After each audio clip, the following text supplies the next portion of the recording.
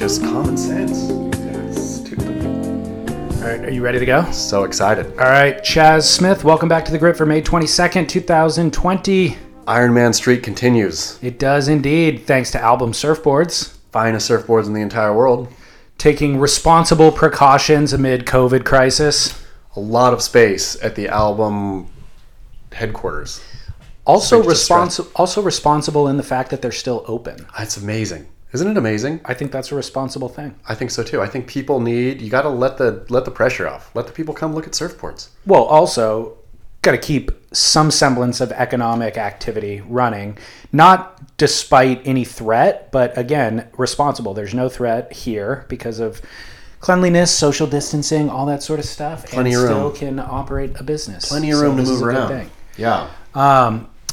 How has your life been affected in the last week? Are things kind of some semblance of normalcy at this point? It just feels like it's settled into is what it is. I think looking down the barrel of summer and realizing that, we as a family, or I've traveled, internationally with the family probably 2 times every summer over the last decade, right? Wow. And looking at this summer thinking, oh, that's flat out not going to happen. Like even getting on a plane, I was reading... what was it? I can't remember. It's a Wall Street Journal or something about new airline or what it's going to be like to fly once the airlines really start picking it up. And it seems awful. There's going to be no food or drink service, full stop. You're going to have to wear a mask the entire flight. There's going to be no in-flight magazines, nothing that you can touch. There's probably going to be pretty limited any kind of entertainment, anything. It's just going to be a cattle car that you're shoved into with a mask on. So that flying as luxury, which, I still love to fly, even though I fly a bit, or flew a bit, I guess, before this. But getting shoved into a plane and mask on your face and just have to sit still, no food, no drink, no nothing for 8 hours seems miserable. Okay, but you're also spaced out. So the ultimate dream when you get on a coach flight is to have a row to yourself. In this new scenario, I would imagine they're going to space everybody out. That's what they've claimed, and they've claimed they're going to. But I've seen pictures from, people have done the pictures. Where every seat is filled. Everybody's just sitting there with their masks on, in bad, bummed, catatonic states of, it seems like a bummer. So all to say, a long way around, everything feels normal-ish now, but I know this summer I'm going to be thinking, dang it, I just want to go somewhere. Have you gotten used to wearing a mask? Yeah, I guess so. I guess it kind of becomes, I'm used to a mask now, like I used to be used to bringing bags to the grocery store. I have my mask in the car, I grab it rotely when I get out of the car, I put it on when I go to the store. I still feel claustrophobic in mine, though. Yeah, I don't like the way it feels, but I haven't forgotten my mask, I should say. Yeah. The idea, though, of being on an airplane for 8 hours with a mask on is undoable for me. I can do a grocery store run, but at the end of a grocery store run, I'm truly itching. Oh man, I rip the thing off as soon as I exit. Right. That thing is off. And yeah. I had a good experience couple of days ago getting coffee, or an interesting experience, where the girl at the coffee place called me Chris. I walked in, I have my mask on, I think I had my sunglasses on still, and she's like, oh, hey, Chris. And I was like, do I try to correct her? It's also, it's hard to communicate with people because you can't see their mouth, their voice is muffled a little bit. So I'm like, do I go through the rigmarole of oh, no, I'm not Chris. This is David, Yeah. And then also she feels shame about that. So in a split second kind of decision, I go, I'm Chris. For the rest of this interaction, I'm going to be Chris. Smart man. And thankfully she wasn't confused. I just ordered 16-ounce black coffee. So I don't know if Chris had a normal drink, and then she kind of figured out maybe I wasn't Chris. But I kind of enjoyed it. The idea of this mask allows me to be a different person. You could have begun right there a kind of sordid affair, as Chris, right? You could have been real flirty with her, passed her your phone number. Hey, give me a call. Fully ruined Chris's life. Totally. Chris has a wife that he usually comes in with. Totally. Just think. That would have been amazing. I think about this all the time, though, about, funny, I took daughter to Target yesterday. I mean, funny how it's the little outings are the things you now kind of, or at least I kind of live for. Like that's the thing that provides break in your day. So I had to get, whatever, dishwasher soap or something, and could have gotten it down the street, but that wasn't a big enough outing. So took the kid to Target.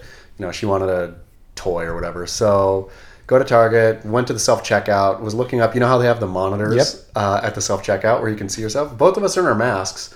I'm thinking everything is, all purposes are defeated right now. Like with the mask, we could just rob everything blind and, probably not going to bust us for shoplifting. They don't know who we are, clearly. Yeah. We have our masks on. And if they do, you cough on them. Precisely. Yeah. I have COVID. I saw some Instagram somebody posted of a person being pulled over by a cop, and they just stuck a sign up in the window that said, "I have COVID." No way. Yep. So that idea of living an altered life, and that your Target example is actually perfect because there's never been a less flattering view of yourself than the Target camera. For sure. I've seen a lot of mirrors in my life, that and a lot of even like security cam footage of myself.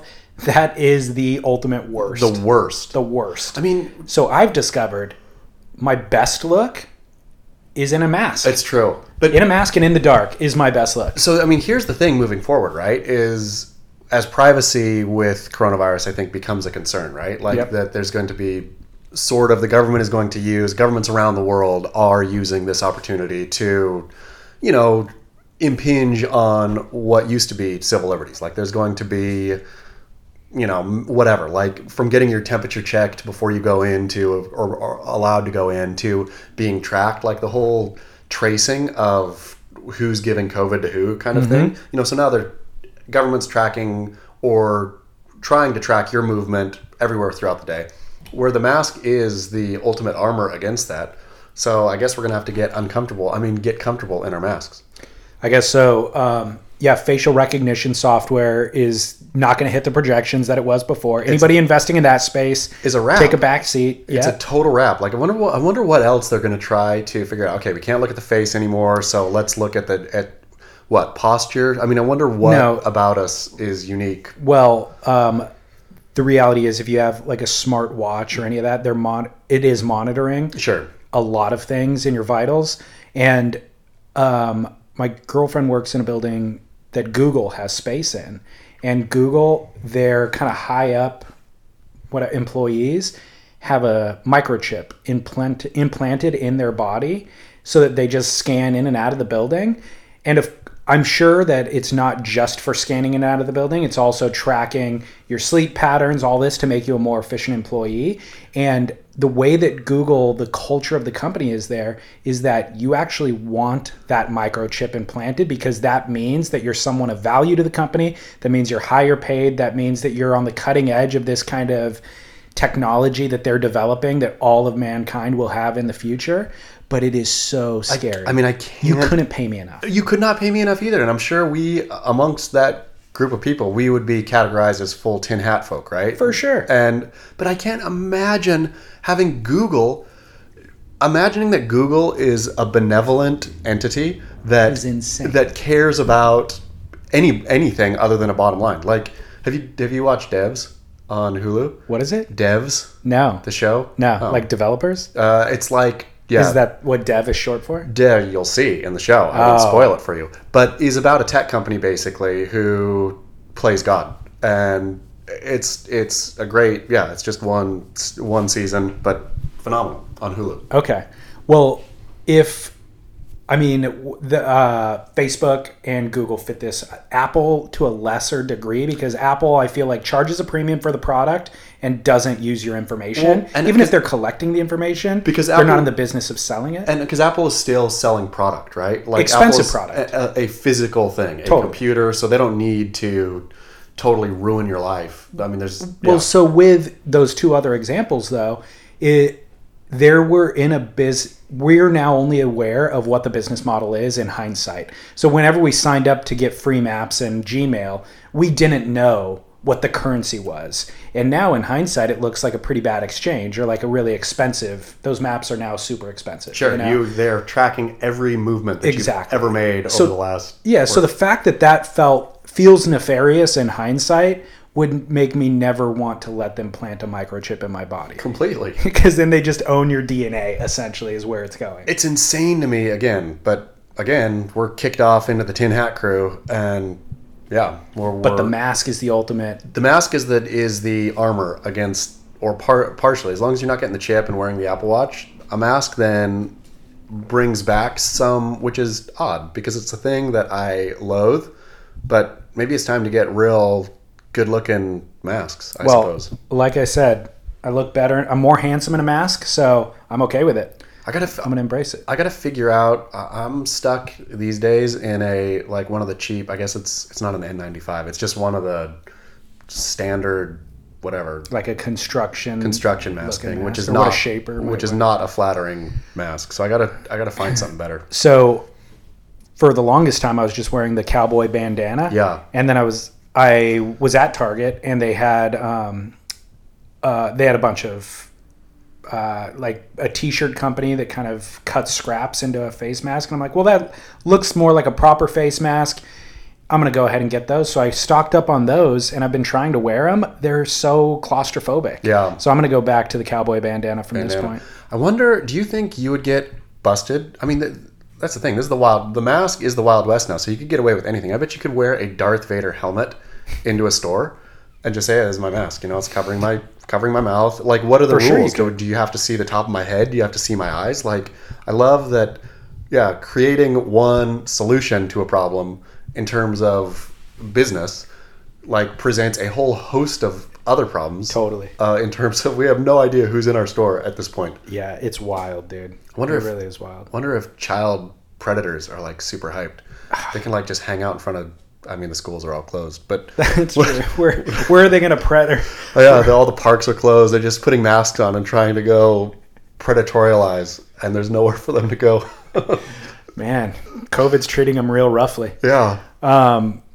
So since our last, I guess it was 2 episodes ago, you want to know what I've learned the most about? What? Not mid-lengths, parrots. Oh, yeah. I've learned a lot about parrots. Are you thinking about it? No, I'm definitely not getting one. But everybody's chiming in like, hey, dude, there's this huge parrot population in, you're right, you said Pasadena. Yep. Somebody was like, I lived in Pasadena. It was a complete nightmare. They're really loud. Yeah. But they're awesome, too.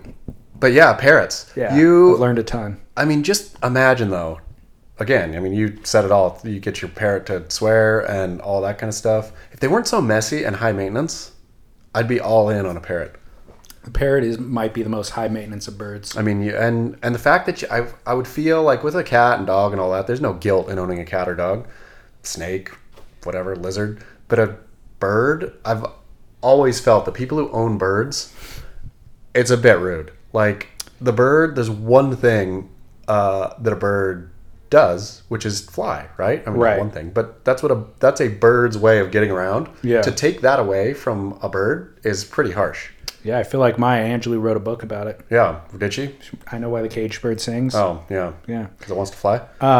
And they live forever. Yeah, they live like, I think, longer than a lot African greys live, I think, like 70 or 80 years or something. Yeah. The other thing that advice that I received after that show about protesting was, if you do the protest nude, do not wear tennis shoes. Why? Aesthetically. Oh, yeah, that's true. That's true. Nude dude in tennis shoes, not a good look. You look spindly, weird. So it's kind of like, proportion. It is very practical, but when you look at the photos afterwards, you're the dude wearing white New Balances and nothing else. I mean, it's funny. It's funny because when you said don't wear shoes, it's exactly, do otherwise nude people wear white New Balances? Because that's exactly the shoe I had in my mind. Was it? Yeah, a pair of white New Balances. Yeah. I think it's that is the shoe of the nude. I think the nude male, the otherwise nude male, wears white New Balances. Okay, or Birkenstocks. Yeah, I could see a Birk. I could see that now that you say it, but that's a sandal, and that's not what popped into my head when you said it initially. It was a white New Balance. Right. Well, we did get feedback from a mutual friend the other day about footwear. Little coffins for your feet. Yeah. That's what he said. How did this come up? We were talking about sandals, rainbow sandals. Yep. With Devin on Barrel or Not. And I've been running. Part of my COVID kind of like trying to shed the COVID weight, the cooking weight? Yeah, like trying to combat all of the cooking that I'm doing in the kitchen. I've taken up running and bought a fancy pair of shoes with tons of padding, and that became a topic of conversation. That's all I talked about for about a week. New Balance? Not New Balance. Nike? No. Neither. Asics? Neither. Reebok.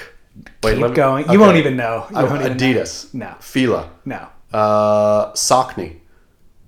No, I thought that was Saucony. Is it? I don't know. I've never heard it said out loud. I just in my head always say Saucony. Wait a second. You won't even know the brand. Oh, I won't? It's like running specific. There's running specific shoes? Yeah, there are. It's a deep, deep world. What is it?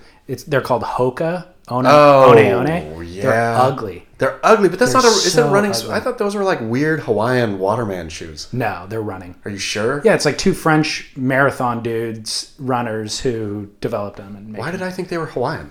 I have no idea. That's lame. Yeah, they're French. But they are... I was so apprehensive to spend the money on them, but they are the best thing I've bought in years. You don't wear them. You don't wear them when you're not running, though. Strictly for running. Okay. Yeah. But they are freaking amazing. Like as soon as I put them on, you know when you're a kid and you buy shoes and you go to the shoe store and you run fast. And you try. Well, your mom's like, here, do a lap around the store. So you're like walking 20 feet to try to decide how they fit or feel. I lied every time. They always felt exactly the same as every other pair of shoe that I've ever worn. I can never tell the difference. I just always was like, yes, these are good. Yeah. This is the first pair of shoes I've ever bought in my life. I took 20 steps and just thought, well, where have you been my whole life? Wow. But why don't you then wear them around? Because they're so ugly, or because it wrecks them? They're probably just because they're so ugly. They're hideous? They're really ugly. Okay. Really ugly. And they only make them in the most like flamboyant colorways. Yep. So you cannot get a cool looking pair. Okay. And they're like real bulky in weird places. They're terrible to look at, but great running shoes. Anyways, there's this whole other counter movement about barefoot running. So we had a buddy chime in via text message the other day, and he said, as you know, I am a chronically injured individual who is otherwise in very good health. Just over a year ago, after my 4th back surgery, Taylor Knox urged me to go see his muscle activation technique therapist. Among the many life-changing lessons this man has taught me, one of the most important has been going barefoot whenever possible. Other than the odd times at the beach or around the house, the needs for our feet to spread out, strengthen, and literally absorb nutrients from the earth are mostly held back. That's why our feet look so hammered and ugly when we get older. I've heard it said that the most perfectly designed machine is the human foot. Regarding flip-flops, the same therapist once wrote an entire paper about how they are the absolute worst things that you can wear on the bottoms of your feet because of how unnaturally they cause you to step. It took him about 20 minutes to break me of my habit and never wear flip-flops again. Over the past year of gradual transition, I now go barefoot whenever possible. So the next time you see someone walking around barefoot in the supermarket or on the trail, just realize that they may be onto something. Cheers, boys. Keep up the good work. I love this man. Love him with all my heart. But I say back to him, it hurts to be pretty. Bare feet are ugly things and should be stuffed in those coffins. And even if it hacks years off your life and pleasure off your days, get ththose feet in shoes. Maybe they're only ugly because you've been having them in coffins your whole life. Doesn't matter. When I see somebody walk into the grocery store with their dirty feet, it's just because it's maybe those people have convinced themselves that it's a health thing, but it's always an aesthetic thing too. You never see a well-dressed person walk into the store barefoot, right? You never see. I've never seen it. A suited man, a well-kept woman, ever. They're always grungy hippies. Well-kept or kempt? Either way, she could be. I mean, if she's well-kept, it would mean she was a nice mistress. Exactly. Very different meaning. Of course, but both dressed well. A well-kept woman and a well-kempt woman would both be well-dressed. Got it. If you're so it still applies. If you're an upscale mistress, you're not wearing barefoot in the store. There's never been a grungy hippie who was also a powerful mistress. Good point. Yeah. Point taken. How do you feel about his thought about absorbing nutrients from the earth? I mean, I agree. I agree on all of it.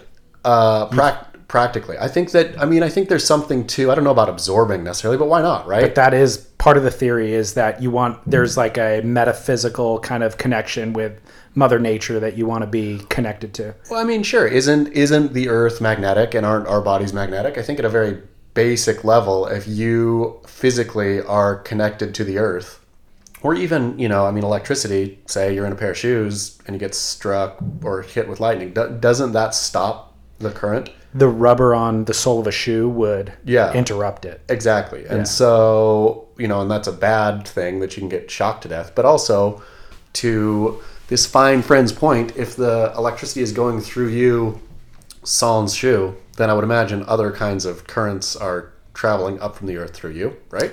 Yes, I would think so too. It sounds hokey, except it makes perfect sense. Sure. And then when you think about like the moon sets the ocean tides, right? Like the lunar phases swing the ocean, and our bodies are 90% water. How could it not affect us completely in some way? Right? Completely. So yeah, that makes sense. I think though his point was more about wearing sandals more than barefoot. He was saying how bad sandals are for you, and obviously he was saying barefoot's good too. But it does, even though it's just a flat, almost like a non-surface, it does force you to step differently. I mean, and I drag my feet differently. Sure, and you're doing different things with your toes to keep them on and all that kind of stuff. You're taking a very unnatural step. I mean, to me, sandals are worst of all worlds, right? Like, if you're going to be barefoot, be barefoot. If you're going to be shod, wear shoes. Yeah. So there's no place in this world for sandals. Yeah. I think that's what my takeaway from that whole conversation is. Yep. I'm still going to wear my fancy running shoes when I'm running.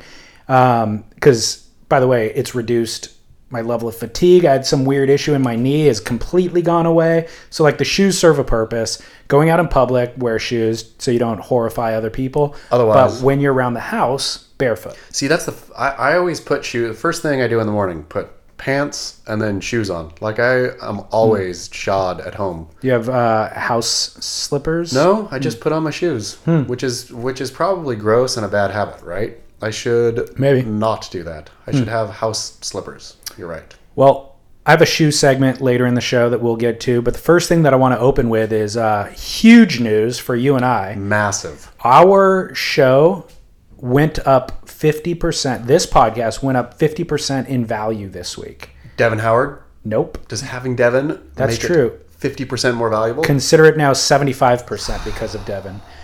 Joe Rogan, license with Spotify to the tune of $100 million. Joe Rogan did $100 million deal with Spotify. Yes. His show will only be available on Spotify moving, I think, in September forward. It'll only be available on Spotify. Fantastic. So we are now, plus Devin Howard, 75%. What would you value the Surf Splendor network at? Now knowing that there's 100 million out there. Well, that's the thing. Now this looks like that really sets a precedent. But I will not give you a number because I just don't know. Over 100 million. Real quick, funny thing. Do you know the country that developed or invented, I suppose, Spotify? I just learned this. I have no idea. Take a stab. Where did Spotify come from? Uzbekistan. No. I'll give you two more. It could be the United States. Think of all the places in the world. And Canada. It'll make perfect sense once I tell you. Not Canada. Nope. Jeez. Good guess. I don't know what would be what would make perfect sense. Sweden. Okay. It's this, when I found out that it was a Swedish thing, because the design is so simple and so functionally perfect, it's exactly like everything else those Scandinavians do, right? Yeah. Clean design that serves the purpose. I mean, it's this whole Scandis invented cell phones, for pity's sake. Oh, I didn't know that either. Yeah. Dang. But, it's funny, along that note, that's why EDM, electronic music, is popular now around the world, is because it's so popular in Scandinavia and there's so many Spotify users in Scandinavia that it bumps EDM up in the algorithms of Spotify. And so now people around the world are served EDM and like it, apparently, and ask for it themselves by name because Spotify is Swedish. That's interesting. So Spotify, it took me a while to come around to it, but I am all in. For the last couple of years, that's all I use. And I was talking to my brother the other day, and he bought a song on iTunes and paid $1 for it. I was like, why would you buy a song? Yeah. He goes, what do you mean? How do you get your music? I go, I stream it like everybody else. Yeah. He goes, well, isn't it expensive? And I go, no, it's Spotify. My deal with them is $5 a month. And obviously you get unlimited everything, and there's no limitations to what. So if you would have told me when I was a kid that you could spend $5 a month and listen to whatever you want, whenever you want, at that time, I was listening to K-Rock and trying to record mixtapes by pushing play and record on when the the song boombox. came on. Yeah, I'm hoping that they would play Beck or whatever I wanted to hear that day and try to catch it at the beginning of the song. The fact that this is at our fingertips now and it's $5 a month is an unbelievable deal. But Spotify wanting to bump people into their premium content and just be recurring revenue for them guaranteed all the time, they're making acquisitions like this. Wow. So they bought a podcast network last year called Gimlet for $300 million, and it was a whole network of podcasts. And then this Joe Rogan deal just was released this week, but apparently Joe Rogan was doing $30 million a year in ad revenue, which is legit. So but $100 million, I don't know how long this deal is for, but it's just a licensing deal for his stuff to be only available on their platform. I have a feeling they're still going to sell ads against it, but... So does this take Rogan off of YouTube and stuff now too? I think so, yeah. Okay. I think so, and that also makes me wonder if Spotify is going to get into visual medium as well. Sure. Because they already kind of do. There's a few... if you listen to, I don't know, something new and popular, it'll often have a music video in the background going. It just automatically, and so I'm wondering if they'll also incorporate some of that. I'm still stuck on Pandora. I gotta get. We have Spotify at the house. I think it's one of those things. The battle over Spotify is we have one, I guess, Spotify account, even though it is a family account, but somehow nobody can figure out how to get it to be a family account, and so we'll be listening, and then it'll. On the Google Home or whatever, and then, I'm sorry, your Spotify account is being where it's, ooh, that stepdaughter got in. So it'll be Spotify war, where her and I will go back and forth for an hour, just kicking each other off. Yeah, that's fun. That's hilarious. It's time for me just to get my own Spotify account and get off Pandora. Yeah, again, $5. Pandora's embarrassing. And the other thing is the algorithm is smart. So it gives me a Discover Weekly playlist every week that's curated specifically for me. And I find new music on there all the time. What have you been listening to this week? I could read it to you. I don't even know. It's often things that I've never even heard of before, But the fact that they do it weekly is actually really nice. So on there, some of the Valerie June, the Rolling Stones, Luke Temple, Neil Flynn, LCD Sound System, Jeff Buckley, Sean Colvin. What's the LCD Sound System guy's name? He's fat and unkempt. I sat next to him in Aspen for breakfast, him and his family, and he was James Murphy, I think. Oh, okay. He was such a foul creature. Really? It was only he and I in the restaurant for some reason, or he and I and his family. And I was just looking at him thinking, you are a gross, gross man. He was just pale and fat and had crumbs on his beard, and his kids were not cool. Or I think he had one. I don't know why I thought it was a baby, so that was pretty rude of me to judge his baby. But I thought it was ugly, and he had his nanny. That baby's not cool. Yeah, no, he had his wife and his nanny, and it was he looked just unhealthy and lame. That's funny. Yeah. So this made me think, though, this Rogan deal obviously made me think about what it means. Again, bigger picture, there will be acquisitions taking place. There's all of these new surf podcasts that have come out of COVID-19. Thousands. So many, right? I was just on my favorite yesterday. Which was that? Any Kind Live. And I don't know it. What? Any Kind Live with Kaipo and Pete Mel. Are you kidding? You did it? Yep. No way. Yeah, it was so fun. Did they reach out to you? Yeah, Kaipo hit me up. That's hilarious. Yeah, it was so fantastic. I don't think they consider theirs a podcast. No. Because what do? They just cut little snippets. I think they just cut little bits out and have little funny talking points. But what do I know? I've never watched. Yeah, I watched the first couple. It's on YouTube though. It's on YouTube, I think. Yeah. Okay. See, that's what's funny to me is people don't even know.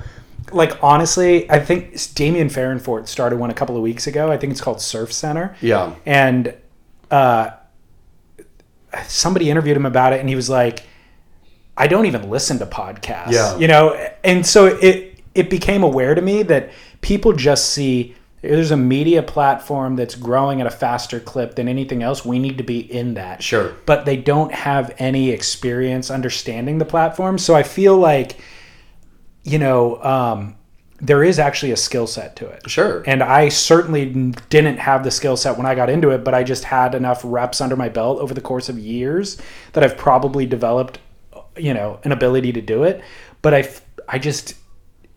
I'd be shocked to see that a lot of these people survive a year from now. I mean, or even care to do it a year from now when they've made no money on it. Sure. And hours and hours invested in it. I mean, it's like, it would be like, I guess, similar if all of a sudden writing blog posts became the thing that everybody was supposed to do. And so everybody got into it, but then everybody said, I don't read, but this is what I'm supposed to do. It would be curious how many people would continue to write. Totally. Because you have to have a love for the thing to do it at some core level. You have to enjoy it. I think people like talking, and maybe there are people who are like good conversationalists and they enjoy talking, but if they're not gaining listeners nor a revenue from it, how do you justify it for very long? I wonder what the thought process is for everybody who's launched every surf person who has launched a podcast over the last, you know, whatever, let's say last 6 months to a year.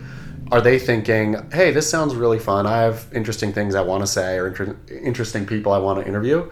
Are they thinking, ooh, we were caught flat-footed, you know, by social media or whatever. We don't want to miss the boat on this thing. I mean, what do they think? Do they think that I can build a big enough audience to make this pay quickly? I mean, or what? What is your thought on why people are beginning? I mean, how many surf podcasts start a day? It's probably like 3 a day I know. at launch. I think the barrier of entry is so low that it just feels doable for most people. Yeah. And so they listen to Rogan and they go, I could do that. yeah, I could have conversations with friends, and I know these popular people in the surf world. I should just record a conversation and connect with my audience through that medium. But you know, once you run out of your A-list of friends after 3 or 4 weeks, and there's no revenue coming in, and you need to fill 60 minutes. The other thing is, like, from an audience standpoint, consistency is kind of important. Sure. So if you are subscribing to it and used to getting something weekly, you want to be able to get it every Tuesday at 10 a.m. or whenever they normally drop it, you know? And if somebody misses, the content creator doesn't deliver on that, then there's kind of a fractured relationship there. So there's a level of professionalism that is going to, I think, ultimately decide who does well and who doesn't in it. But I mean, I suppose it's kind of nice. The democratic nature is the audience will decide. Totally. With this, the audience will decide what. I mean, I feel maybe I'm wrong, but podcasts is such a nascent thing still. Yeah. Where like the algorithms probably aren't pushing one over the other yet, right? I mean, it's not like a website where your life is ruled by algorithms. Correct. Which is nice. Yeah. Well, congrats to Rogan. I think that's a huge deal. I love seeing it. It's good for us. Completely. And good for the surf industry. Rising tide. It'll be interesting to see how surf media kind of writ large, or surf legacy, you know, spending, for example. Like, we've had podcast ad revenue has been slower than I expected from the surf industry specifically. Sure. Like, I've had more support reach out from outside of the surf industry than I have from inside of the surf industry. I mean, the surf industry is such a dinosaur for all this stuff, though. I feel it's like last on to social media, and I've tried to convince them. Yeah. I've like talked to people and like, hey, you should be involved. This is how we could do it. We could make it specific for you. Here's all the unique benefits from doing this thing. And yeah, they're just, I think the problem is that the surf industry has kind of been seizing up in the amount of time that we've been doing the podcast. So their spending is lesser and lesser every year. Sure. And then this is a new thing. So it's hard to break the budgets out. Yeah. But also, I mean, I just think people just have no idea, right? Like they have no idea. And if they don't listen to podcasts, they're completely unaware of it as, you know, they maybe have read something that it's this new, but they don't even know how to engage with that audience, even though it's not hard at all. It's a real plug and play in a podcast. It is, yeah. Well, you know who, speaking of brands, speaking of footwear, you know who I think is going to be the kind of come out of this coronavirus as the gangster. Vans. Totally. I mean, but always were. I know. They're the OG. They're the original gangster. It is an unsinkable ship, this Vans. I just really... their presence now is more prominent than it ever used to be. So there's a bunch of factors at play. And the value of a contest surfer shrunk in 2020 faster than it's ever shrunk in the history of surfing. It's almost down to zero, I would imagine. Yeah, a contest surfing machine has Toledo has almost no value right now. Correct. Better go out and start hammering clips. Exactly. So while that thing happened, you look at the vagabond. Maybe it was on Beach Grit talking about using the term free surfer. Not like that is like a trite and it's tired. So not using, I'm going to use vagabonding pro surfer who self-generates content bootstrapping in place of the word free surfer. They're seeing a resurgence right now more than they ever have before. When you look at Van's team, Dane Reynolds, Wade Goodall, Harry Bryant, by the way, who's kind of amazing in terms of up-and-comer. Then you've got old school guys, Nathan Fletcher, Joel Tudor, Alex Nost coming up behind Joel Tudor, the Gudauskas brothers who are doing, pseudo-philanthropy, Michael February from a style standpoint, the Florence brothers. The team is unbelievably robust. Stacked. And the skate team too, right? Yep. So, and Dane now doing Chapter 11. Wade dropping Pentecostal. Was Pentecostal a Vans film? It was. Vans underwrit the budget, yeah? They got behind the distribution of it, and they sponsor Wade. So I don't know if they said, hey, we're going to give you this budget to work on this for 2 years, or we're just going to pay you your salary.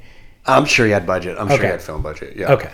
So all of those things kind of are going to thrive are thriving. Them even hosting the viewing party for the movie was a success. It was a great marketing move. So they're just really, really, and by the way, then look at it from a selling product standpoint. Their e-com was more robust than any of these other brands. So as retail ceased to exist 2 or 3 months ago, everybody's trying to pivot towards e-com. But really, are you going to go buy a Brixton shirt from Brixton.com other than just to be supportive of Brixton? You're not really going to do that for the long term. Whereas Vans, people were buying Vans on Vans.com prior to this. They're going to continue doing for it. You can get customized Vans with your dog's face printed on the toe of the shoe. They have all these really cool ways that you could use their website that actually make it more valuable than going into a store. And you don't need to go try on shoes. You're a size 10. Especially from that company that you've been buying from since you were 10. I wonder how many of the Vans standalone retail shops are going to shutter after life goes back to normal. Probably a good percentage of them, I would think, yeah. And for the record, Chaz is wearing Vans right now, and this was not discussed prior. I shit talk Vans on Beach Grit. Not regularly, but like when they pulled the Hong Kong shoe. Yeah. Oh, you bastards! Like this is what you should be standing for is protesters. Fighting against totalitarianism. So I'm not even a fan of the brand, but wear Vans. Well, somebody emailed or messaged me during this past week and was like, I think it was when we were talking about rainbows, and they're like, the Vans and Rainbows are the two brands that like a 9-year-old girl can wear and her 45-year-old dad can wear, and both look cool wearing them. And it's not like part of either's identity. Like, no. I think when, like Rip Curl and all this kind of stuff became the identity of a, say, man, some 20 years ago. So now the kid looks at his aging father wearing Rip Curl and thinks, lame, I don't want to wear that. Right. Which Vans doesn't have that problem. I don't think Vans are anybody's identity. They're just a shoe to wear. That looks great no matter kind of who you are. They have a great shoe for you. They feel good. They're relatively inexpensive, fairly priced. Is Vans going to come out? Is Vans going to pay the Surf Splendor Network $25 million? Perfect segue. Yes. Vans, here's looking at you. Dude, you want to be in on this? You've always been core. This is your home. Podcasts. The Grit, presented by Vans. It's perfect. We're here for you. Also, let's work it out. I will stop talking shit about you bending over and letting China just stick it right in. You should never agree to stop talking crap. I never will. I'm sorry. For a paycheck. Nope, I never ever will. You would lose all your value. Of course. And Vans needs to hear it too. That's the funny thing. Back to Kaipo and Pete. So wonderful to see their faces again. It's funny how almost put a tear in my eye. How obviously we joke and laugh and cajole, and I've written no less probably than 100 Beach Grit stories making fun of For sure. World Surf League announcers and poking fun and prodding, etc., etc. To see their faces again made me realize how much I missed them. Put a tear in my eye. But we were laughing, they were laughing, and they said, Kaipo or Pete, I can't remember, I think it was Kaipo, said, all the time, asked, how does Beach Grit know what's happening in the WSL, right?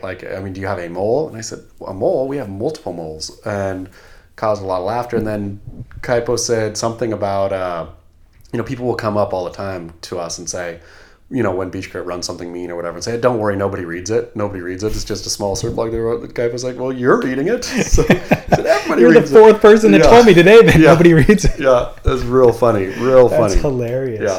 Yeah. What did you guys talk about? What did we talk about? We talked about... Did they just want to know about Beach Grit? No, we just had a chat. Yeah, it was like how to make the tour better. Okay. With funny, it seems like, for my money, Kaipo, Pete, Turpel, all of them, except for Potts, even Potts, I'll throw Potts in there, are great assets for the brass, for Elo and the boys to reach down to and say, hey, how do you think this should be? You guys have been sitting in the booth watching this stuff. They watch more professional surfing than anyone, right? Other than maybe Long Tom. Have been Kaipo, Pete, Turpel, Ron, all these guys have been boots on the ground for what? For the entire iteration of the World Surf League, more or less.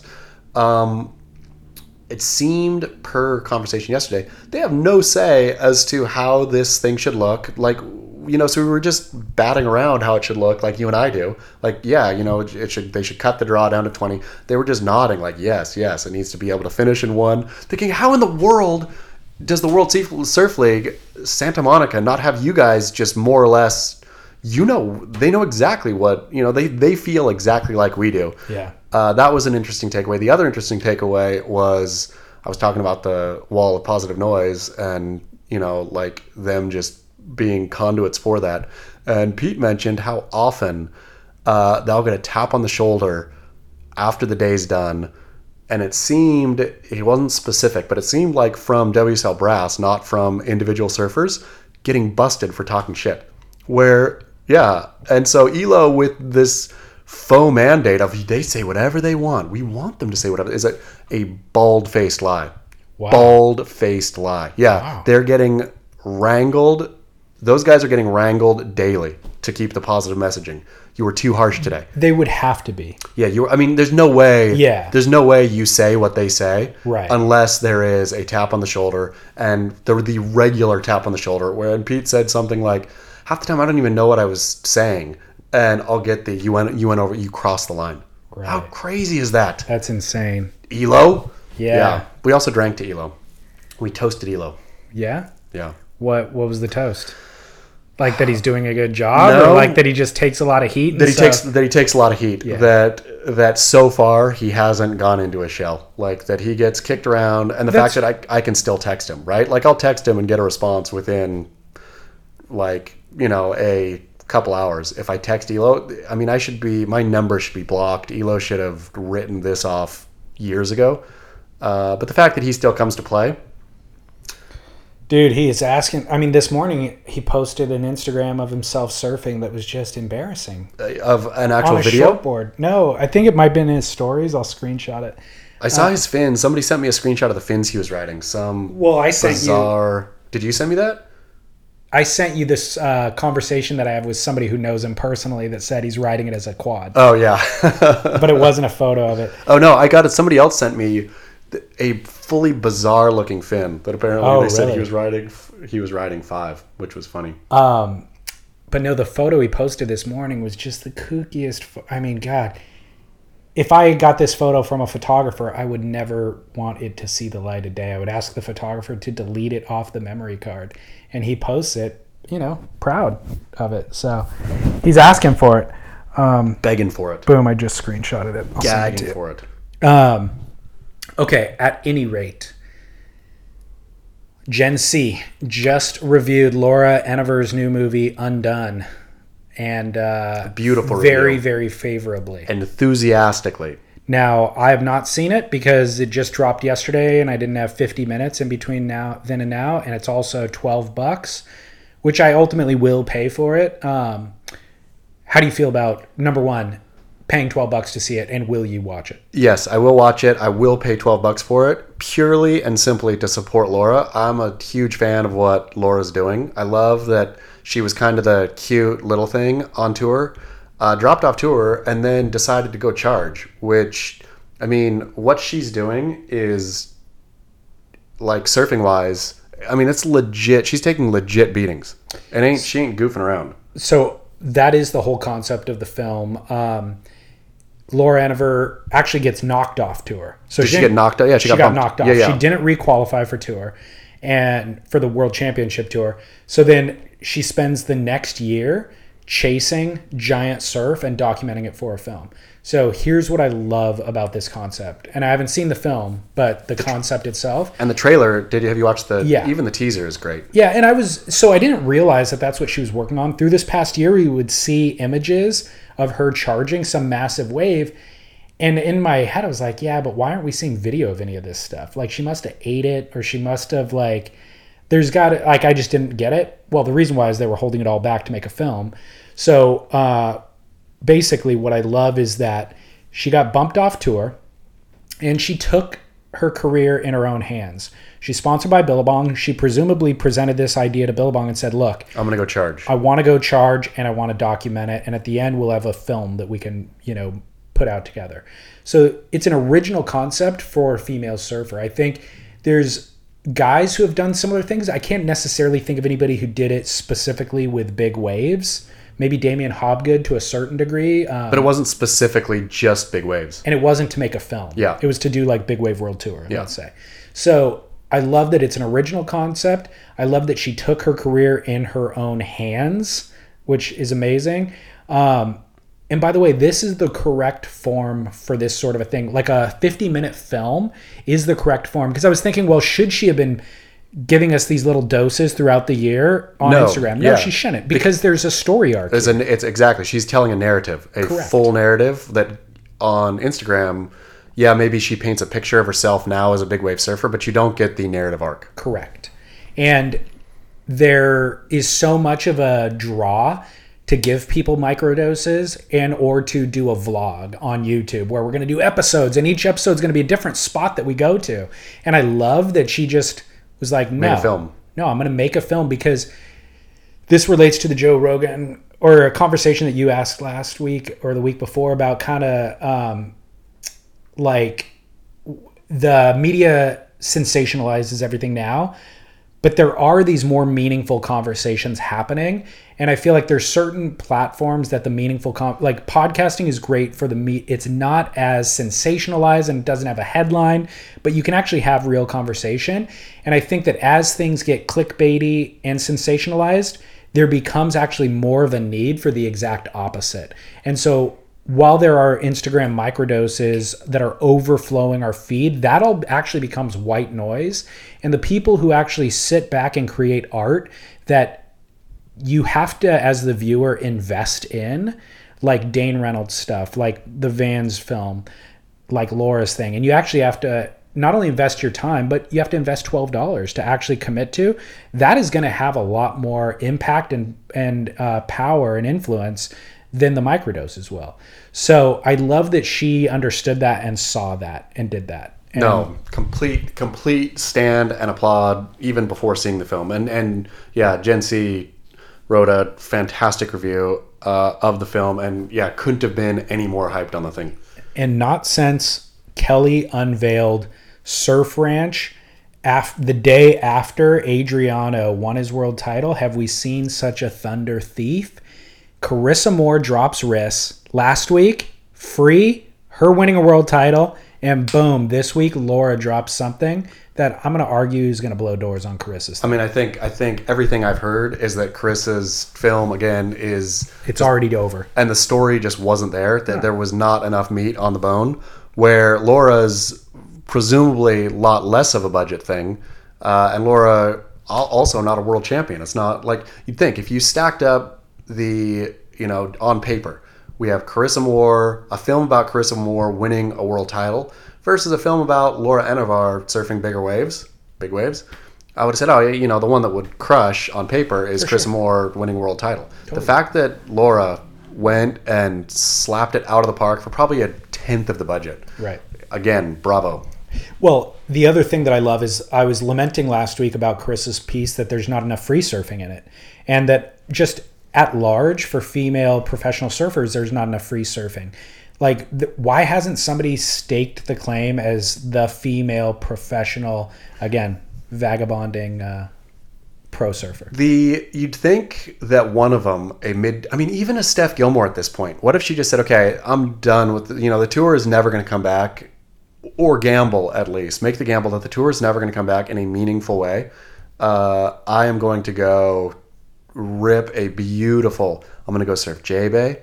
I'm going to go surf, get some big French beach break, barely kind of stuff. Go surf wherever, right? Like, I would pay for a Steph Gilmore surfing her favorite waves, like, and almost not a director's cut, but a rider's cut, like her best ride, what she perceives as her best rides at her favorite waves. Yeah. I mean, wouldn't you pay totally $5? We wouldn't even have to pay for it. Look at just follow Craig Anderson's model or any other pro surfer that came before, or Dave Rostovich. The list goes on and on, back to Tom Curran, all the way. It's funny. So, if there's a movement towards this, I wonder how it would be even another giant ding against the WSL for being able to move forward reasonably. Like if the best surfers are thinking, okay, this is a wrap. Tour's a wrap. It doesn't mean anything anymore. I'm just going to go win the content game. Yeah. I'm going to go do an award-winning film. Well, now is the time to really stake the claim. You'd think. And Laura, her timing worked out perfectly for when she was going to release this because it's kind of radio silence from a WSL standpoint. So there's a lot of market share that she can gather, for lack of a better term. However, bringing it back to the WSL, Tyler Wright also finally. Was in the news this week. Opened up-ish. Opened up about what? She opened up about her sexuality first, right? Yeah, kind of. Did I read that wrong? No, you're right. She meant her girlfriend, right? As in girlfriend. Yeah. When she never spoke about her sexuality at all. It seemed like more or less a no-no to talk about. And then, and open up about what happened during these tumultuous last, 3 years, 4 years? How long has it been? How long has she been 2. A mess? Yeah. 2 years. Oh. So, yeah. What did you think? I think it left more questions than it gave answers. I think so too. I think the Wright family feels like there's obviously something there, right? For sure. There's a lot there in the Wright family. And I wonder if it will ever unravel or if they have tight enough control over the family narrative that everything will stay more or less secret. Well, look, it's incumbent upon surf journalists to get to the bottom of whatever it is that you are alluding to, because the WSL, it's not their job. They won't touch it. They won't. They have no incentive to touch it, and it's also not their job. Mm-hmm. Number two, the sponsors have actually incentive to not tell what's going on. The sponsors have incentive to continue to spackle up the wall. Correct. So what are they spackling over? We don't know, or I don't know, but it is suspect that the three, they have 3 world-class surfers siblings in this family, and all 3 of them have had to sit out for over a year in the peak of their prime and competitive career and all that sort of stuff due to injury, and really suspect injury, by the way. Very suspect injury. So what is really going on there? And I don't know. The Tyler Wright thing, I don't know. I should have actually researched post-viral syndrome as it relates to influenza A to find out, like, is that a normal, does it normally take 2 years or a full year to recover from that? It may. I mean, this is the whole thing, is like from Owen's brain bleeding to Tyler's thing, right? Where from Owen's brain bleeding from a duck dive, right? Not from duck diving pipe. Duck diving pipe, not hitting his head from duck diving. That's never happened in the history of surfing around the world. Is it possible that it could happen? Yes. Is it? But now. Is it likely? No. And the fact now stacking Tyler's thing up with that, is it possible that happens? Yes, it's totally possible that her disease, has all of those ramifications, et cetera, et cetera. But now we're stacking two of them, Tyler's thing and Owen's thing, with a bunch of smoke around Mikey. Mikey had a back injury. Yeah. Kept him out for a year. Which, okay, now do all three things happen to, again, yes, but what are the odds? Low. Very, very, very low. Limited to none, and there's a bunch of whispers about the Wright family in general, a bunch of, that's all salacious and whatnot. But so here's the thing, though.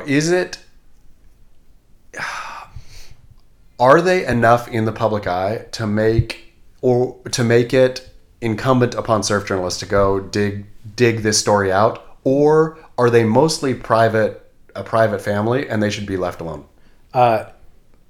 No, they're not enough in the public eye for people to care outside of the surf world. But is it incumbent upon surf journalists? Yes. Really, the surf journalists, I would argue, your job, because I don't want to do it. Your job is, you're the man of the people, and the people want to know. So it doesn't matter. Yes. Okay. Yes, I'm gonna put it out here right now. If people care about this story, about the Wright family, I'll start digging. I'll start asking around and sorting out the Wright saga. I would argue that this would be the biggest story in surf, if there really is something going on. If, like you said, there's spackle on the wall and there is something behind that spackle, this would be the biggest surf story. It'd be a game changer. But what if the end result is all that happens is you more or less rip a family apart, like expose all the dirty laundry, expose all the whatever weird secret stuff is there, just for what? To what end, right? Are you a journalist or not? You're not. I feel like that's not a decision that a journalist makes. The journalist's job is to tell the truth. I guess so, but isn't it a truth towards an end? Yes. And the end is just the truth. The end is these are public figures who was a world champion, who's now not coming back to defend her title. We want to know what's going on, and the public has a right to know what's going on.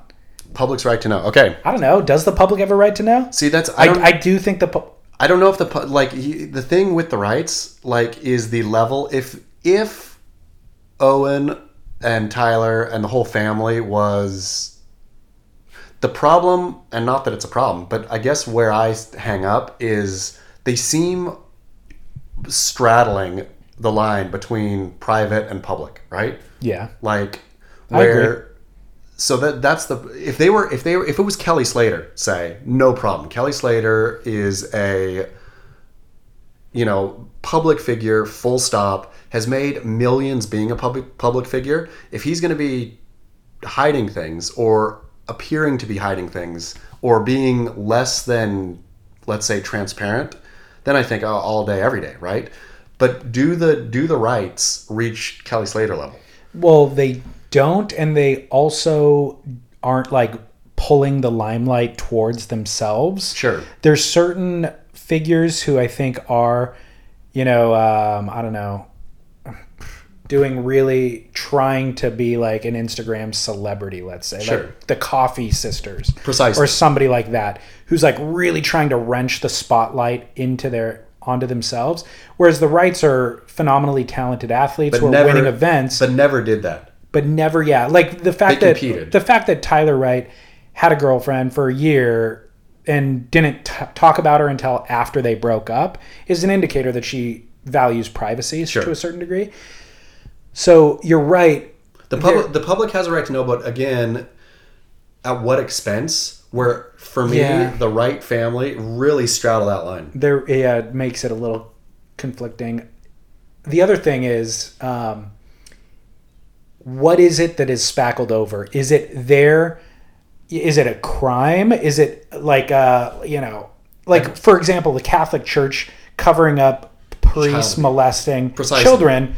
Well, there's now a greater good that we have to uncover. There's a protection for society that we have to that we're responsible to. With the Wright family, if it's just personal struggles, then that is personal. That's what I think, right? Okay. What you uncover, more or less, like if they were involved in some criminal enterprise, then fantastic. Let's get to the bottom of that story. If what they're spackling over is, very whatever, just family struggle that they're unwilling to be honest about publicly, then to what end? I agree with you. At that point, I agree. You break this whole story open. They're doing X, Y, and Z, which is why X, Y, and Z. All of these, you lay it bare. So what? So you taught the Wrights, better be honest. No, I agree. You have a great clicky story. But it does straddle the line. Maybe that is the role of, you are public-ish figures. You are being, at best, you're being very opaque. It's the Wrights, again, they've twisted me for years. Well, so I think you can, as a journalist, investigate and find out information, and then you decide if that information is criminal or has some value to shedding a light on, because it does create some level of protection for society or some victim or whatever, then you can release the information. If it only is personal information about somebody's personal struggle, then that probably doesn't have any value out in the media. But a tough one. A real pickle. You'd have to get the information to make that decision. Even information is difficult to parse. Yeah. Yeah.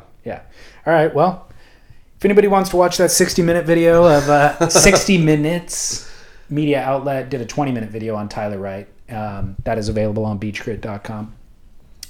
One thing that I've been meaning to ask you about for weeks is your new book. Do you want to talk about that? Sure.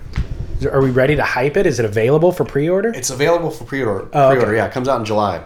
Oh, soon. Soon, yeah. 2 months away. What is the name of the book? The name of the book is Reports from Hell. Reports from Hell, out in July. This is your third? Third officially published book. Yep. And what is it about?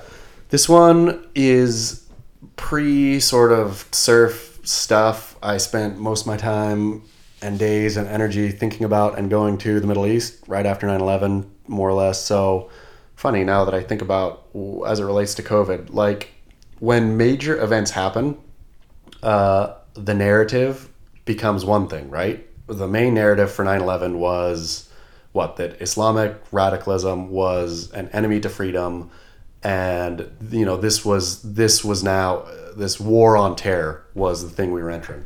And I think back then, post 9/11, I thought, what actually is this, right? Like, what are they meaning? I'd spent time studying in Egypt as an undergrad in college, and had spent a bunch of time in the Middle East pre 9/11, and then when that hit, thought, I know Muslims, I know radicalized Muslims, I know people from the Muslim Brotherhood and this kind of stuff, and so decided to dig in a lot deeper, and spent the next probably 5 or 6 years more or less nonstop back and forth to the Middle East, specifically mostly I guess Yemen. So the book is just tip to tail of Yemen a couple times with a Lebanon story thrown in. And is it little short stories from those journeys, or is it? No, it's a narrative. It's a narrative of sort of the hunt for the real truth behind this alternative discourse, behind what did this actually mean? what did Islamic fundamentalism, radicalized Islamic fundamentalism stand for? What did it mean in a sort of face-to-face kind of way? Interesting. So, yeah. Okay. There we go. Did you keep a journal through that time that you were like, because that's a long time ago to be writing about? No. What were you? No, but thankfully I have two wonderful friends who feature heavily in the book. And so being able to bounce stuff, that they have far greater memories than me. I haven't struggled writing something like I wrote this. So I wrote a whole draft of it and then sent it to my buddies. And they were like, yeah, that was good. But everything was wrong. All the dates were wrong. Really? The places. So I basically reconstructed with them the exact times and dates of it all. And so, yeah. So that's how it came to be factually accurate. Did you have photographs end of the day? Yeah, I don't know if the photos are going to be. I think the photos are going to be in the book. But yeah, we had a ton of photos. Just for and stuff. stimulating. Yeah, exactly. I found that like I forget so much. I have forgotten more than because I'll see a photograph. I think we talked about this recently, but yeah, I was going through photographs recently, and just one photograph stimulates tons of memories. And then I'll send a photo of it to my mom, and I'm like, do you remember this? Or who is this person? Oh, that's right. And then these things start to unfold. And it actually makes me regret not keeping journals. And it makes me now map out the next years of my life. Like, oh man, I need to document. I should keep a journal. Yeah. I need to document things a lot better. It's crazy. Because it's a shame that those memories are gone. Important, life-altering, big things just mist of time, gone. Yeah, recreating sort of what happened. I couldn't believe how much I had forgotten. Where, again, thankfully, both my great friends have steel trap memories, and so anytime they differed, then we could all work it out together. But just mining their memories for my own, I was like, oof. If they died, I'm done. I won't remember anything. In this COVID kind of quarantine time has shifted my perspective and warps time, and all of that in a really, really unique way to where, it just makes me it resets values on kind of essentials and makes me want to, document those things. And completely. So that's what that book is. But I think I was thinking, it's pre-COVID, that I guess it'll be relevant-ish because there's a massive civil war in Yemen right now and all this kind of stuff. So I was thinking, and Yemen, I probably me and friends as white dudes have probably traveled more in Yemen than any other Westerners that I can think of. We went deep and far and a lot for a long time. And I thought, it'll be relevant because of, I guess, if it's relevant, it'll be relevant because there's a civil war. But I think it's relevant more so because of COVID, just because the way narratives start stretching out, that, the whole world, something shifts it, and then this narrative takes off. But is the narrative that we're being told actually a proper, true narrative, or is that just the narrative that has been decided upon? And so this is where the media and everybody will just walks along this way. This is now our story. Did you answer that question? Do you have an answer? Per the war on terror, yeah.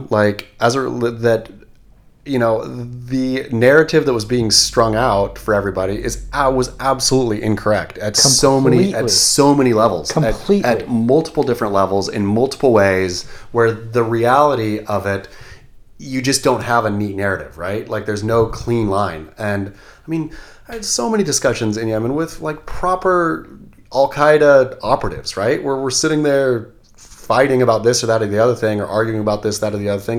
Where, again, back then, it was so almost simpler because the enemy was a person. The enemy was an idea, right? It was theoretically. The enemy was radicalized Islamic fundamentalism, but people are radical Islamic fundamentalists. And so you could have a debate with a person, or a talk with a person, or an interaction with a person. With the whole COVID thing, the enemy is a little virus, and you cannot have a discussion with the virus.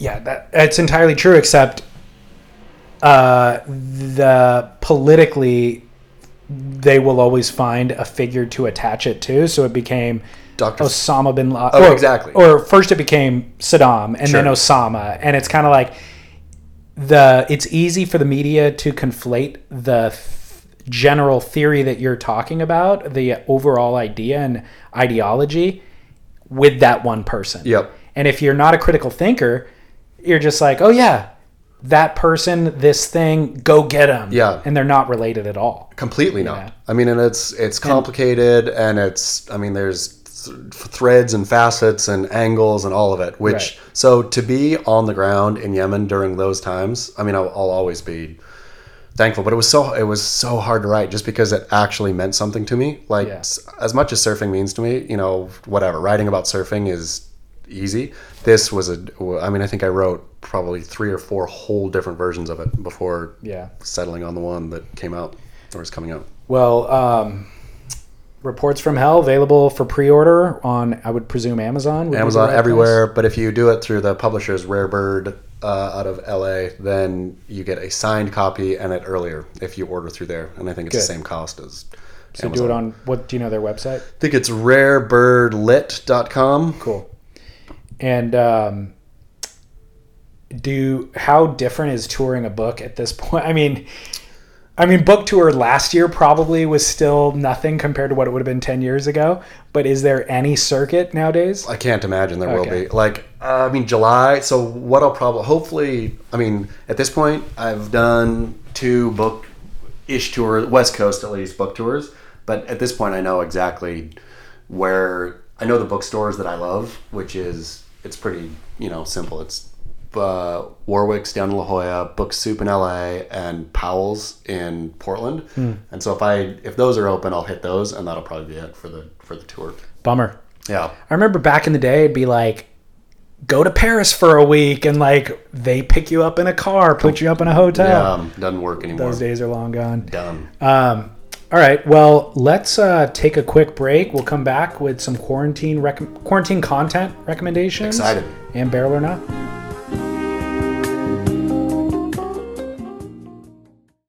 When you're hiring for a small business, you want to find quality professionals that are right for the role, and there's no faster or effective way than through LinkedIn Jobs. Your time and capital are precious, and there is a powerful resource that can help you focus on what you're good at and integrate people into your team seamlessly to help grow your business. LinkedIn Jobs has created the tools to find the right professionals for your team efficiently and for free. LinkedIn isn't just another job board. Everyone is already on LinkedIn with their resumes and references, and now LinkedIn has designed a hiring platform to connect you with candidates specifically qualified for the job that you post about. More than 1 billion professionals meticulously organized to connect people by skill set to help us all advance our position. 2.5 million businesses already use LinkedIn for hiring, and 86% of small businesses get a qualified candidate within 24 hours. It's that fast, easy to use, and effective. LinkedIn Jobs can help you write job descriptions, filter the right person to you, and give you the tools to help you interview them like a pro. LinkedInjobs.com/surf is where you go to post your job for free. Yes, totally free. That's LinkedInjobs.com/surf to post your job for free. Terms and conditions apply.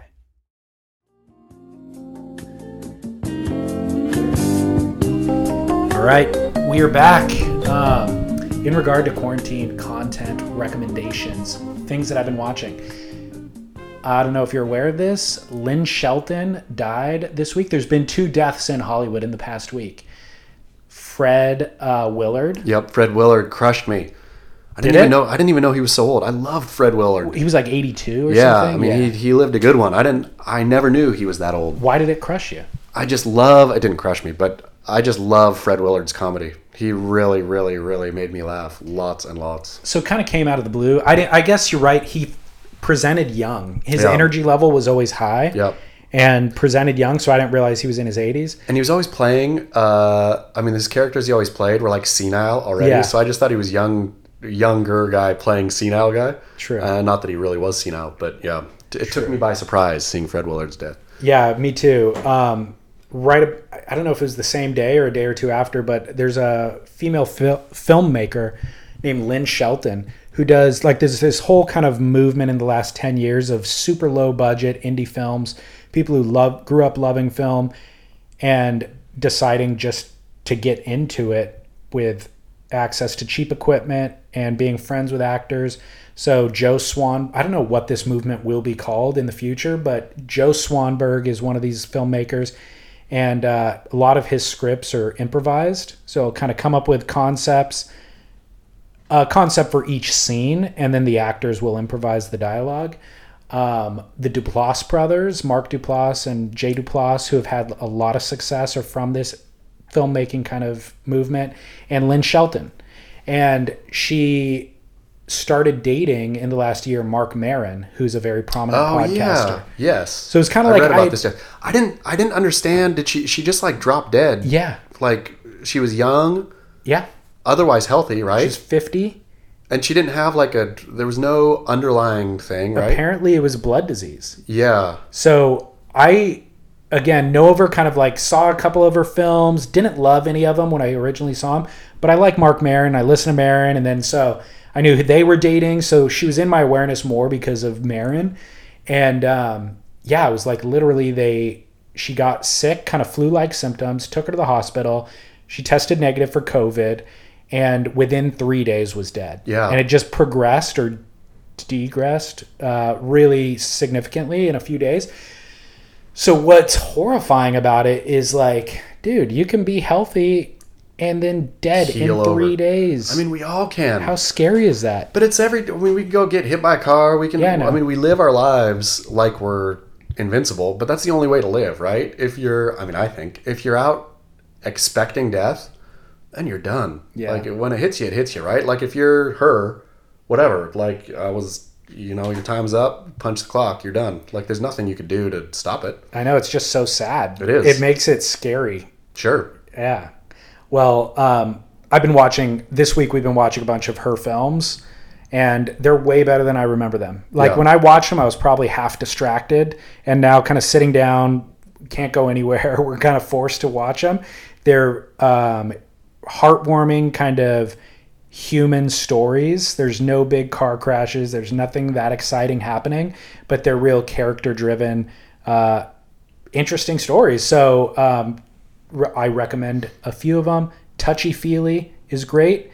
My Sister's Sister is also great. Oh, I've seen My Sister's Sister. Yeah, Mark Duplass plays the lead. Rosemary DeWitt is the girl, and I forget, Emily Blunt is the other female lead. Oh. So great. I loved that. So anyways, those are my recommendations for people. Do you have anything? I got Devs again on Hulu. I'll watch it. Is interesting about tech and that. I think it's good. It's a kind of good twisting, odd story. Very odd, but very beautifully shot. Very well done. Cool. Interesting. It's got who's the dude? Who's like the guy who always talks monotone? Who's in Parks and Rec? Nick Offerman. Nick Offerman in a serious role, which is interesting to see. But well cast. I like what is it? The Instagram account that they do deep fakes. Oh yeah. And they use Nick Offerman's face a lot on like a baby, or somebody. Yeah. It's so hilarious. What is it? What's the... I think it's called Deep Fake and Shake or something. Okay. I'll try to find it and send it to you. Okay. But Nick Offerman they'll do it with Trump a lot too. Yeah. But using Nick Offerman's face, his face is so distinct and funny on a baby, funnier than anybody else's would be. It's funny how distinctive certain people are. Like Nick Offerman is a distinctive man. He's never done anything that was like, he plays that monotone role well and everything, but it's not like he's anything super special, but there's just something about Nick Offerman that is recognizably Nick Offerman. Yeah. Yeah. All right. Well, shall we do Barrel or Not? Let's do it. Close out the show. We had a somewhat ladies-focused edition of The Grit today between Laura Enever and Tyler Wright. So let's do a Karen-focused Barrel or Not. Fantastic. Karen edition. Karen Goggins. And the reason why, so I'm obviously cohabitating now. Still good? Everything's great, but we're looking at going out into public again as we come out of COVID. Things are opening up. But your wife is tense. She's been cooped up at home.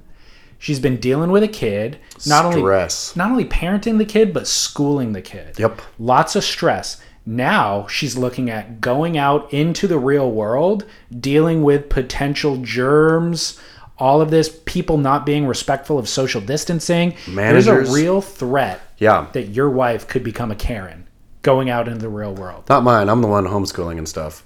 There's a threat that I will become a Karen going out in the world. Oh, really? I mean, that way more bigger threat of me becoming a Karen than the wife. Okay. Yeah, she's been working pedal to the metal hard. I'm the one juggling kid and work. You're going to be a Kevin. I'm going to be a Kevin. Yeah, potentially. Well, this is advice for those of us trying to support our partners. We don't want them to become a Karen in public. So I'm going to need you to weigh in on these. Okay. Beryl or Nas. You come home and your wife has a $75 candle from goop.com burning. Vagina scented. Smells like Gwyneth Paltrow's vagina. Yeah. This is a real thing that exists. Yeah. You come home and your wife has this. Is this Beryl or not? You know, this, you caught me in a moment. Last night, been pulling out the classics for the daughter. We chewed through, Classic movies? Yeah, classic movies. Okay. And by classic, I mean, like, not necessarily classic, but, just from childhood and whatnot. Pulled out Shakespeare in Love last night. Watching Shakespeare in Love. Gwyneth Paltrow has never looked better than she's looked in Shakespeare in Love. So I'm going to accidentally say Beryl here. Really? If you caught me yesterday, I would have said, no, Gwyneth Paltrow is a foul Karen herself of the worst kind. Her pivot to being white Oprah is lame. Goop is crappy. She does stupid stuff. Dumb, bad. But, ooh, that Shakespeare in Love Gwyneth is great. Fresh in my mind. It's also a great film. Whatever happened to Joseph Fiennes? I think he decided that Hollywood, if I recall, he was in another great series recently, but I think he decided Hollywood was not for him and went serious theater. Okay, good for him. And he's also gay. Okay. Which I think didn't wreck, but I think Hollywood did not like a gay leading man at that point. Strange. Mm-hmm. You'd think Hollywood's the most liberal place in the world. It is, but accepting. I think they can't sell a gay leading man to Middle America, or couldn't. Right. Right when he was most famous after Shakespeare in Love. Right. I think the world was not then ready for a gay man acting straight, picking up what movie he's in. He's in Stinking Joseph Fiennes is in Handmaid's Tale. Oh, you're right. He's the big bad guy. Yeah. That's right. So back to this though, Beryl or not, this is a $75 candle. 75. This is the price on goop.com.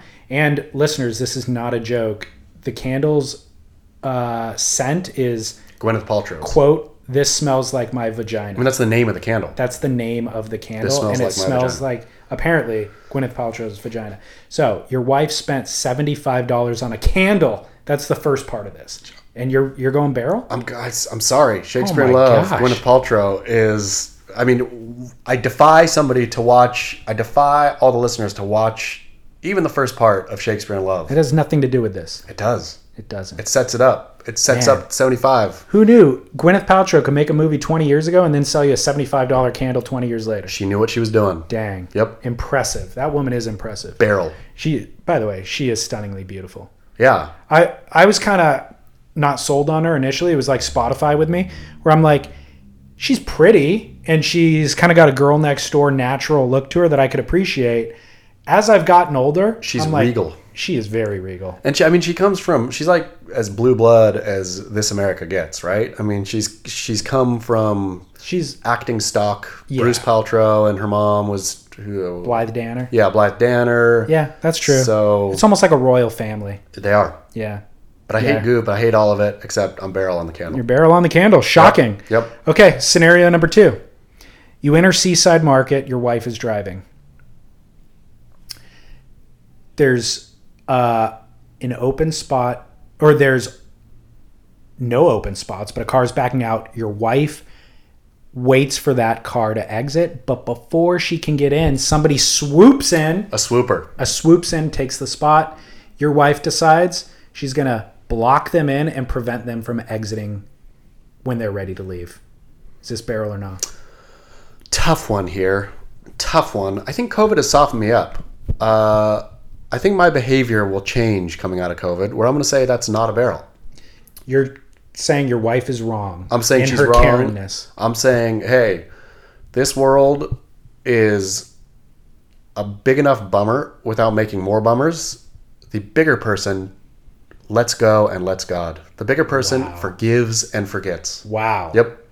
But this now puts you at odds with your wife, who is dead set on teaching this person a lesson. I'm all about teaching. I was all about teaching lessons. So I would gauge her. If she really wants to teach a lesson, I'd have her back all day, every day. I would stand and be ready to swear and cuss. But it wouldn't be coming from my own actual engagement or anger. I would only be backing up the wife. Well, this is the kind of advice that I need. Yeah. Cohabitation. I'm going to be put in these tense scenarios, and I need to know. Oh, yeah. There's a right thing to do in this situation, but there's also taking the side of your wife. But there's also this third side, which is your wife's acting like a Karen. Taking side of the wife is always like, and furthermore, for people who's like, if it's a manager or somebody who's working, who's like being beat down by the system already, and then your partner is piling on, then I think there's a time then to be like, oh, okay, greater good is this person's actual, sensitivity or whatever, or this person. This minimum wage employee. This minimum wage employee is just getting berated. It's time for me to figure out how to step in and try to redirect fire at least. The asshole who swoop parked deserves it anyway. And even if you want to be the bigger person, whatever, let's not let this bother us. This is beneath us. If your wife gets fired, then you come in guns blazing, both barrels. Okay. Like always, like almost to an absurdist point of making your wife's or partner's rage seem tame compared to yours. Then, okay, that is the public display. Sure. I'm in. Back at home, do you correct in private? I think you say, oh man, wow, we really got into it with that person, huh? There's one thing I've learned, life is short, and I don't want to waste my time doing that anymore. I think that there can be a, not correction, but just an offering up of an alternative way next time. Yeah, a little hindsight retrospection. Sure, like, it's just I feel dirty about that. It was just a way. We burned a lot of energy on something that was entirely immaterial. That person didn't learn anything. Has COVID not laid bare that 98% of people are assholes? I think what Devin said here, I've carried with me since for a week. Was it a week ago? Only a week ago? Of the Camus' The Plague, which I absolutely love, but human dignity is how we are then to act, right? Yeah. Where you look around, people are jerks, they're assholes, they're selfish, and I think a lot more so in America. I hate to be the person who's that's true. Kicking my own country, but I think in France, in Germany, like there's this level, a general level of respect. It feels like America, and maybe, I'm not going to be the anti-Trump guy, but Trump is such a, personally, again, not politically, whatever, to listeners, whatever you think politically, fine with me, right? Like, I am no anti-Trump political person. I think it's become as silly to be robustly anti-Trump politically as it is to be pro-Trump politically. But personally, he is a disgusting human being, right? There's indecent, for sure. There is no way to back Trump as a person. Break away him as president, break away his policies or his Trumpism or any of it. As a person, he is a foul, disgusting man. And his tone has seeped in, I think, to either his tone seeped into the rest of the nation, or the rest of the nation produced Donald Trump. Either way, Right. we're a disgusting nation, I think, at this point. We're mean-spirited, we're petty, we're ugly. There's not a lot of grace or dignity or decency happening in this country, and that is disturbing. Well said. Don't you agree? I completely agree. He is the polar opposite of Gwyneth Paltrow. Yeah, exactly. And again, people will hear that. Trump fans will hear that and be all pissy. Who cares? I mean, who does care? But I don't want it to sound like I'm not piling on. No, I get it. I get it completely. It has nothing to do politically. It is let's get real. For any adult who, even if they voted for Trump, let's say, you could also ask them, would you raise your kids to be that guy? Sure. And the answer would almost indefinitely be no. To be across petty, the board. petty, like mean-spirited, every part of so Trump. It's fine if you vote for him for whatever reasons, but would you raise your kid to be that guy? Yeah. Probably not. No. He's an ass. So, yeah. He's a wild ass. Yeah. All right.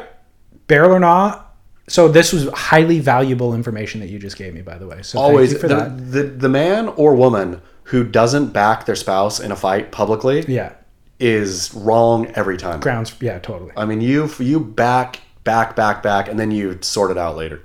So barreling off, third and final, you drive home from this podcast, you enter the house to the vagina smelling candle, and lo and behold, in your kitchen, displayed on the wall prominently, is a live, laugh, love sign. Funny. Do you follow Middle Class Fancy on Instagram? Yes. Yeah. I've seen it so many times now that I would think it was ironically amusing. I'm gonna go barrel. What? I feel that Middle Class Fancy has hammered it so hard that it's now jumped into ironically clever. If you had a live, laugh, love sign, now you're being ironically clever. Wow. Yeah, don't you think so? It doesn't matter. Even if I came home and my girlfriend did it out of irony, I would have one laugh at it and then we'd take it down. And you got to live with it. Live, laugh, love. Yeah, dude, you got to live, laugh, love every morning when you go into the kitchen. It's nice messaging. It's true. Is it? Live, laugh, love. What's wrong with living, laughing, loving? I don't need a reminder. Maybe you do. In the time of COVID. Maybe you start to be a grumpy Gus and you look up and you see your live, laugh, love and you think, forgot. Back on it. Back on the program. Man, this is shocking. You were in support of Karen movement. Well, I mean, this is the thing though, like anything, right? The anti-Karen backlash has hit so hard now that of course there's going to be, I feel I'm going to be progressive on the pro-Karen movement. I don't want to be a Karen on telling on the cops or tattling to the cops or busting down managers. But Karen's living, laughing, loving. Karen's... You can't have it both ways. You're taking... Speaking with the manager comes with living, laughing, loving. Well, then... You can't separate the two. I'm going to have... Here's my argument to you is the Karens need the backlash. Karen had no predator in the wild up until now. She was privileged. She could hire an attorney. She was going to shame you. She was going to... Yeah, Karens need to burn. Karens needed a predator, and now the predator has emerged in the form of internet shame. Yeah. And this has been a long time coming. Sure. They deserve it all. They deserve it all, but I'm still going to say keep piling on Karen, but I'm going to start, while Karen gets smashed, I'm going to go dig through the rubble of Karen and take some things that I like from Karen. So you're going to go to her dumpster and take the live, laugh, love sign out of her dumpster. Precisely. And hang it on yours. Precisely. I'm going to leave shaming the manager and calling the cops in the dumpster. I'm going to take live, laugh, love and the vagina scented candle out. I feel like you could style your hair for the Karen cut. You have the exact length, the exact color. I could just poof up the back here. Yep. And then put some down here. Swoop across the bangs. Exactly. Yep. I could do the Karen. You got the Karen cut already. Dang, who knew? I'm a Karen. You are so close to being a Karen. You can transition easily. I've screamed at managers before in stores. You told us a story at the sushi restaurant at one time. A Karen moment, you fully if there ever was asked one. to speak to the manager. Asked to speak to the manager, shame the manager publicly. I forgot, did I tell you who was in? I gave the wrong person in. It was Brian Austin Creed, which is now even better. Relevant, and Megan Fox was who saw me, Brian Austin Green and Megan Fox, in a small sushi restaurant saw me stand up and lose my shit and stomp out without paying, basically flipping the table over as I went out. And asked to speak to the manager. To the manager. Asked to speak to the manager, berated the manager, lost my ever-loving mind in front of Brian Austin Green and Megan Fox. I wonder if they, for sure they talked about it after, it was such a scene. But I wonder if Megan Fox, now that she's broken up with Brian Austin Green, has talked to her new boyfriend, Machine Gun Kelly, about it. I don't know who Machine Gun Kelly is, and I didn't know that her and Brian Austin Green broke up. That was big news. Was it? Week. Yeah. I don't follow that news. Broke up. Who's Machine Gun Kelly's? I think he's a rapper. Okay. But I think he styles himself as a movie actor too. Okay. An actor. I was going to say, Brian Austin Green married up harder than anybody ever had, because he was already 10 years out of his career. Sure. And she was like coming straight in. Peak. And she was, I mean, she was the pinup she was the object of lust, like pinnacle of lust at that moment. I really feel like it actually derailed her career just by being associated with him. Yeah. Right? The funny part is, though, reading all the breakup news, which you should read, so they broke up once before, I think even filed for divorce, reconciled, have 3 kids, went along, breaking up again. He holds zero grudges. He's like, yeah, I'm not going to say it's over. Who knows what's going to happen, right? I'm happy for her. Like, she deserves the best of everything. Go out, do what you need to do. Like, made me think, wow, Brian Austin Green, you're either a spineless man who has no self-respect, or your spine is so strong that you don't need, Megan Fox. Yeah, hey, come back when you're ready. Right. Yeah. So is Machine Gun Kelly, I feel like that's also, she could do better. I mean, the fact that I don't even know who this guy is makes me think she could do better. 1,000,000,000% she could do better. I mean, she has drug Machine Gun Kelly from relative obscurity. I mean, kind of whatever, to now Machine Gun Kelly is leading the tabloid charge.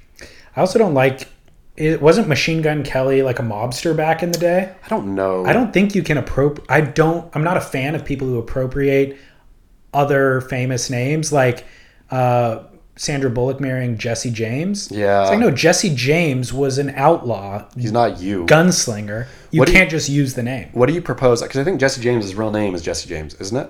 I think he was born. Then I'm blaming his parents. Yeah. Yeah, clearly. Yeah. So what do you do if you're Jesse James? Name Jesse James. You got to change your name. You could go by Jessica James.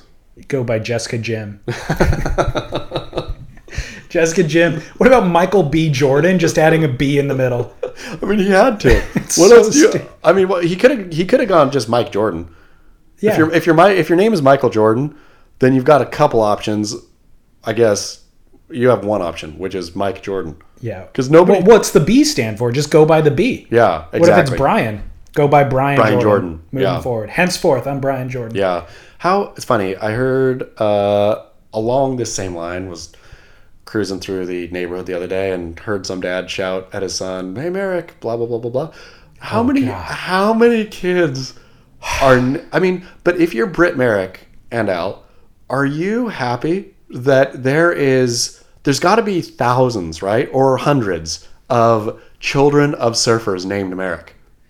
Yeah, there are. I know 2, personally. Do you? Yeah. Oh, I know 3. I personally know 3, which means there's got to be a couple thousand Merricks out there. But you got to feel pride if you're Al or Britt that you made such fantastic surfboards. That's huge. Nobody's named their kids Lost or Biolas. Mayhem. Yeah, Mayhem. I mean, yeah. So the Merricks crushed Lost. I mean, has anybody named what are some other big board? Rusty. Yeah, nobody's named their kid Rusty based on Rusty surfboards. Nope.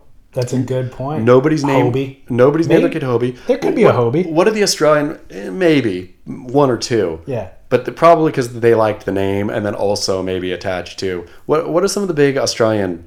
DHD. Yeah, Darren. No, Handley. I mean, nobody's named their kid Handley.